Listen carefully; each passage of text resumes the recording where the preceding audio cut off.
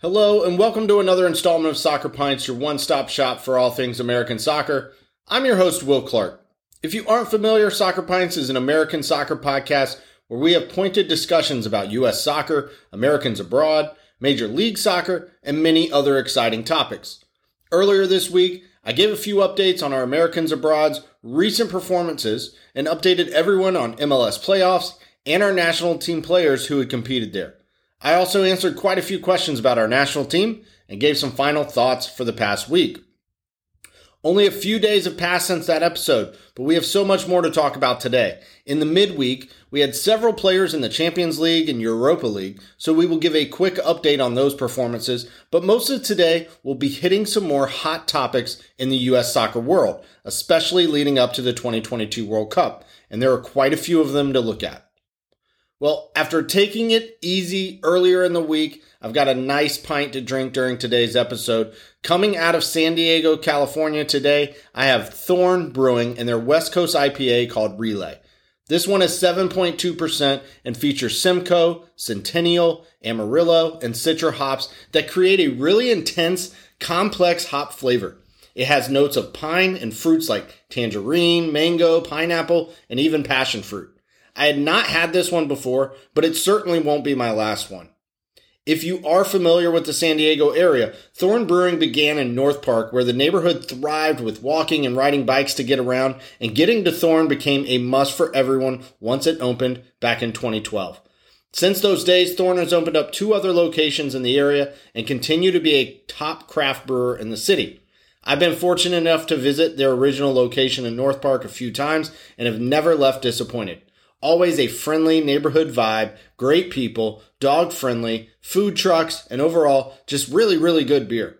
If you ever get a chance to visit the area, make sure you prioritize Thorn as a must-stop. So, thank you to Thorn for letting me feature you today. I love West Coast-style IPAs, so this is the perfect Friday beverage for me. Well, I know earlier in the week, I went through the performances of each player, and that can get a little boring going through one by one. I get it. But I think it's important to talk about prior to this World Cup. So I want to review a few performances or highlight a few players from the Champions League and Europa League that took place Tuesday, Wednesday, and Thursday of this week.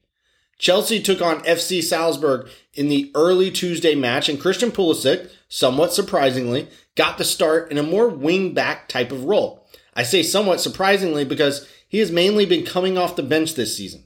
But when he does play, he contributes, and this match was no different. He looked confident on the ball, and in the second half was credited with an assist on their second goal. He continues to make an impact when he can, and he will be ready for some consistent playing time at the World Cup. With Chelsea's victory, they will move on to the knockout stage of the tournament as well. Weston McKennie had scored for Juventus on the weekend, and in his second straight match, he found the net again in Juventus' 4-3 loss to FC Porto. Juventus will not be as lucky as Chelsea and are bounced out of the Champions League with the loss. Gio Reyna also got his first Champions League start of the season as Dortmund faced off against Manchester City. Reyna played extremely well, made it very difficult for City to get comfortable, and Dortmund respectfully drew 0-0 with the favorites in City. Cameron Carter-Vickers and Celtic drew 1-1 in their match, with Carter-Vickers again leading their back line and captaining the squad. He did have one big mishap that almost led to a goal, but fortunately for him, the attacker mistouched on a wide open goal to keep the score level. The final American to play on Tuesday was goalkeeper Josh Cohen, who started in net for Maccabi Haifa against Paris Saint-Germain.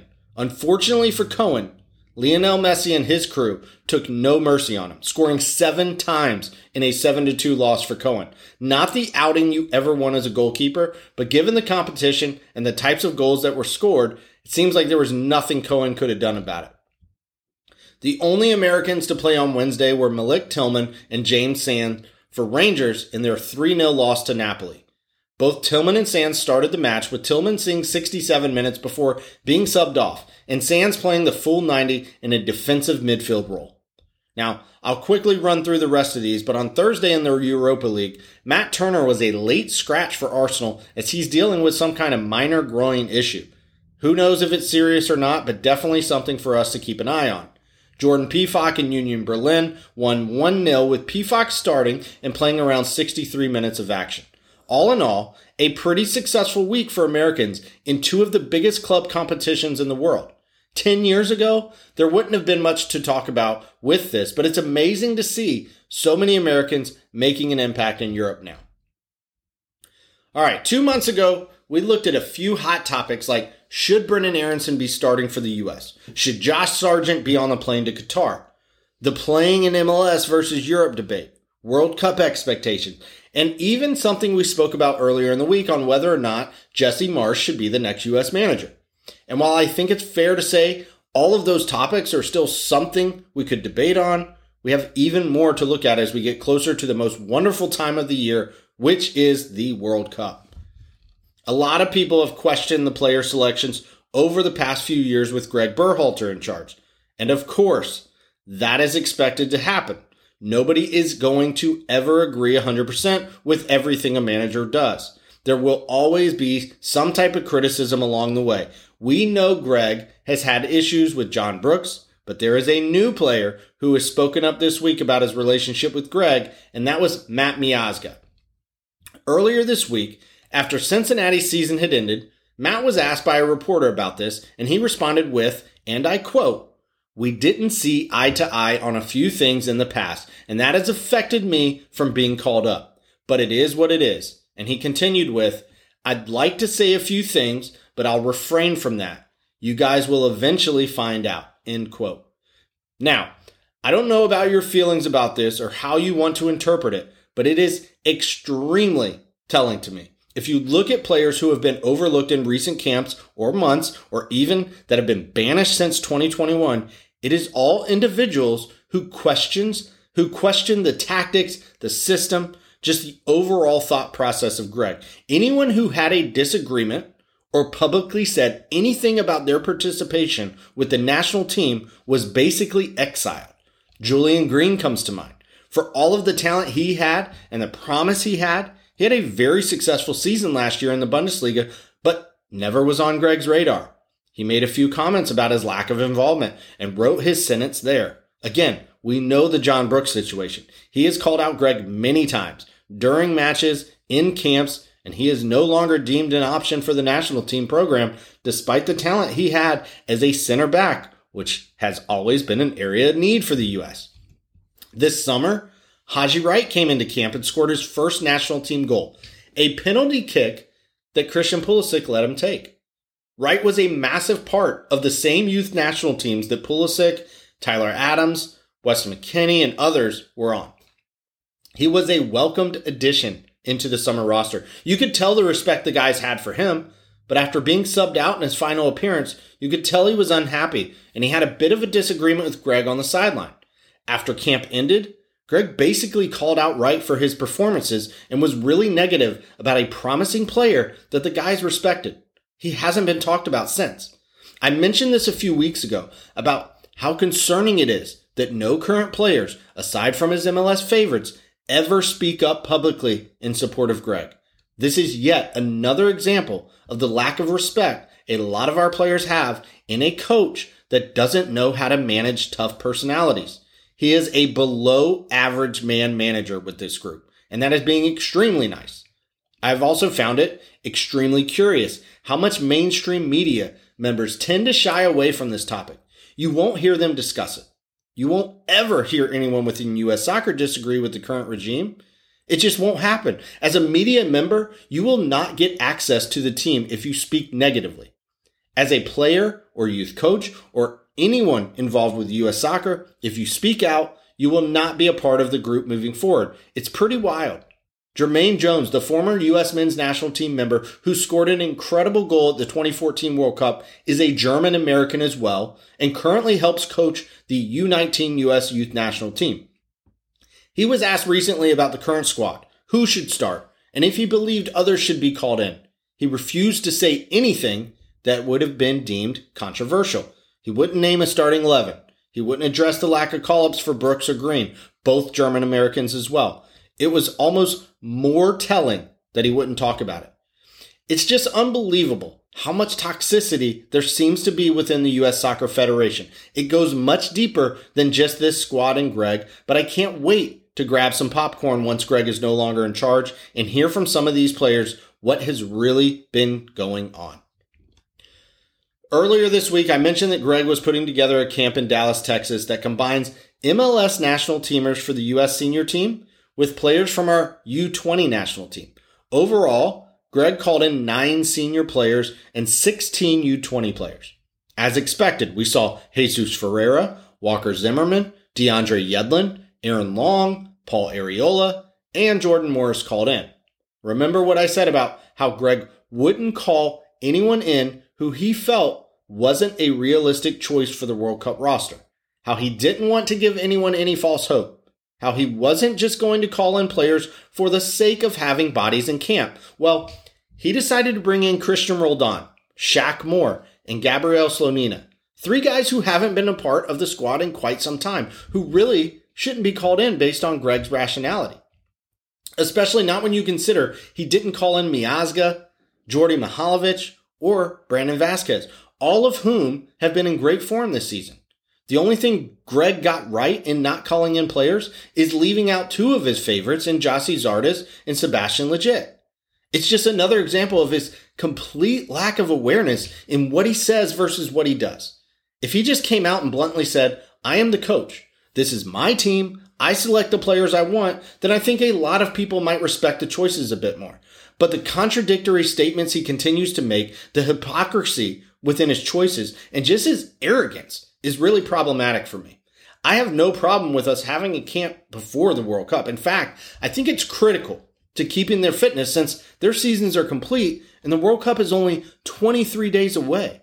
However, based on Greg's reasoning, he rates Roldan ahead of Mihailovic. Slonina is grouped technically into the U20, so I can understand that one too, but it just seems Greg is set in his ways, unwilling to add certain players into his system, unwilling to change his tactics and approach. And I truly believe he is going to make some very questionable choices on November 9th. I'm not saying I don't think he can get results, but what I am suggesting is he is teetering on the edge of pissing off his player pool and losing a lot of respect internally, which ultimately could be a major problem in a few weeks. The old saying, actions speak louder than words. Well, I can't wait to hear some words from Miazga, Brooks, and many others in the near future. Now, switching from U.S. national team to Major League Soccer, it was reported this week that MLS is seriously considering changing their current playoff format in upcoming seasons in order to generate, in their minds, more interest in the league. Currently, the top 7 clubs in each conference earn playoff berths, with the top seed in each conference receiving a bye into their conference semifinals. The teams then all play a single elimination match at the higher seed's home venue. It's a pretty simple concept, easy enough to follow. It ends up being 13 matches to determine a champion. Well, MLS thinks they need more games, more of a tournament, and more of all of that should generate more interest in fans and coverage overall. And if I follow their logic, they don't think that 34 regular season matches between all teams is enough to determine who should be in the playoff. Instead, they want to try to introduce a 16-team tournament in 4 groups of 4 to play a round-robin format, with the group winners and second-place teams advancing to the quarterfinals, then the semifinals, and then the final. Instead of 13 matches, this would generate 30 matches.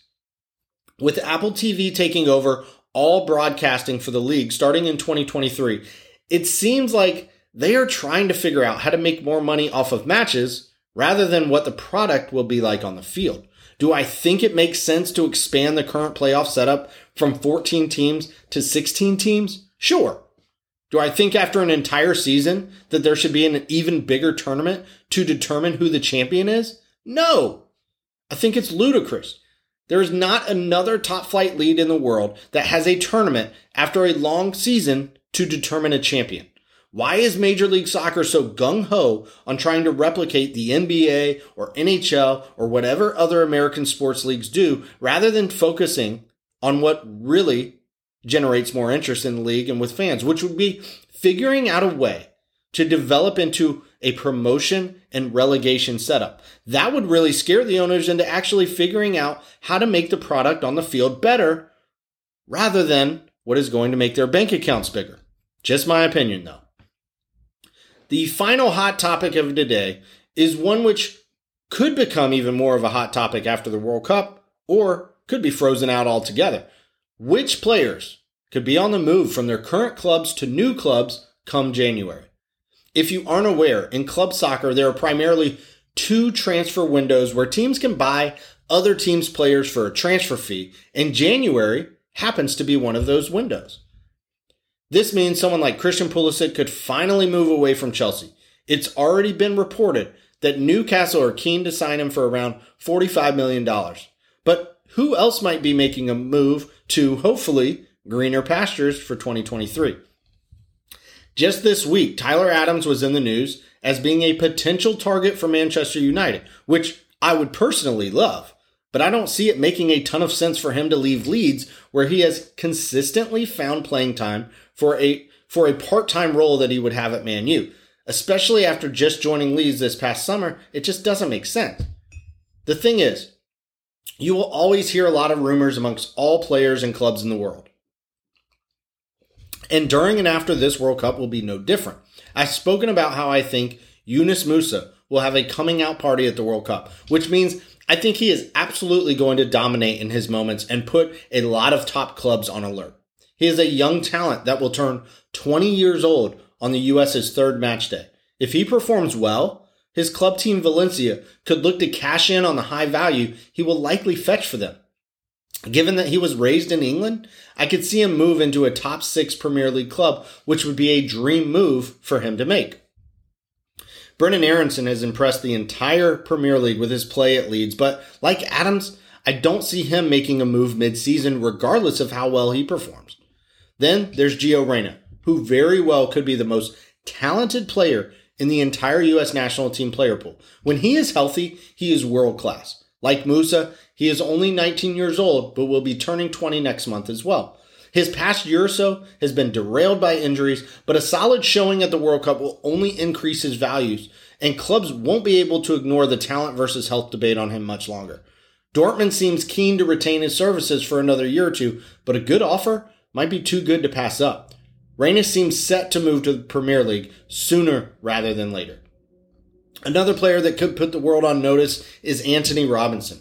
He is a regular starter with Fulham. He has been as solid as they come this year. Currently, Fulham is sitting in 7th place at the moment. Quite unexpectedly, I should add. Not sure it makes sense for many players to make a move to another club mid-season, especially in the same league, but come next summer, with a great World Cup performance, Robinson could make a move too.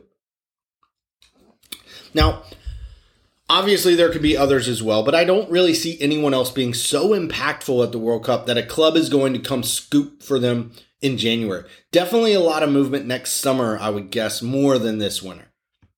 And that's not to say if Josh Sargent goes out and scores 7 goals in the World Cup that a Premier League club doesn't go grab him for Norwich on January 1st. I would love to see that happen. But realistically, I would only guess Pulisic makes a move, maybe Musa, maybe Reyna, and maybe one other that I haven't listed here. Let's hope we have such great performances that this is an extremely hot topic come the end of December. All right, well, moving on to some Q&A for today before we close things out. We had a few good questions and comments come through, some repeat questions from the past, some beer ones, and some personal ones. So I'll do my best to answer a couple really quickly. First off, for those who have listened to our previous episode, Making Provisions, you would know I didn't drink a pint of beer during the show. I had quite a few people disappointed in me for not doing so, and for that, I apologize. I promise from now on, whenever we record an episode, I will make sure I have a pint. Point was taken.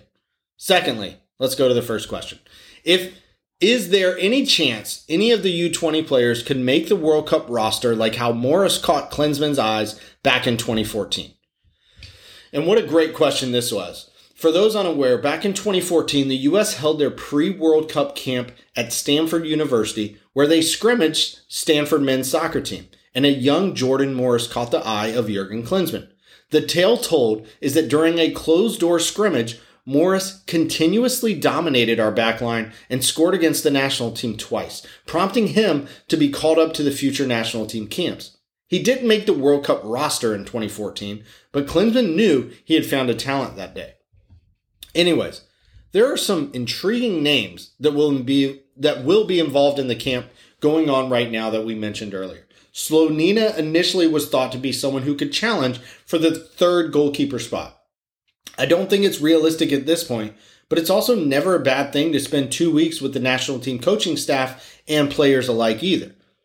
There are some promising future defenders in camp like Jalen Neal, John Tolkien, and Caleb Wiley. In the midfield, Nico Sakiris is a promising young talent. And up top, Cade Cowell and Brian Gutierrez have a lot of potential too. But overall, none of them will be selected to represent the U.S. at the World Cup. Definitely a lot of names to look for in the futures though. Next up, you don't really think Steffen could retake the number 1 spot back from Turner, do you? I knew something like this was going to come my way. I went from having Steffen as our top goalkeeper to maybe not making the World Cup roster to sneaking back onto it to now potentially challenging again for the starting spot. I am not sure any other player in this group has had as much of a roller coaster last 6 to 12 months than Steffen has. Do I really think he could retake the spot? I actually do. It's not impossible, but Turner is still the front runner. Remember when Greg said he was missing 5 starters during September camp and we all couldn't figure out who the 5th person was? Maybe it really was Steffen. He has always been a Greg favorite. He played for Greg with Columbus Crew. It would be absolutely devastating for Turner if he lost his spot. And to be clear, I don't think Turner will. But again, anything is possible. All right, last question for today. Why is U.S. Soccer doing a roster release on ESPN? Yeah, so if you hadn't heard, U.S. Soccer is hosting an exclusive roster reveal event in New York City on Wednesday, November 9th at 5 p.m. Eastern Time. Greg Berhalter will be there with select players who will be on the roster for Qatar. When I say exclusive, it is literally an invite-only event with a reception, the roster reveal itself, and then a post-reveal party.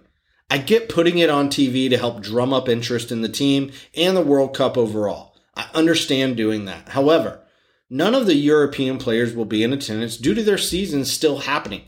They will all meet Greg and any MLS players in Qatar a week before the World Cup starts. So it'll be interesting to see who joins Greg in attendance in New York. Now, I'm not sure if this question was intended to be answered like this, or if you were questioning why it's on ESPN since all of the World Cup matches will be on Fox and not ESPN. I don't have any clue why, nor do I really care about it. I would rather U.S. Soccer just be transparent and release the roster on their website rather than make a spectacle out of it. All right, well that's it for today. Thanks again for tuning in and helping provide content for the hot topics and questions this week. Please continue to share Soccer Pints with others and follow Soccer Pints on Instagram and Twitter.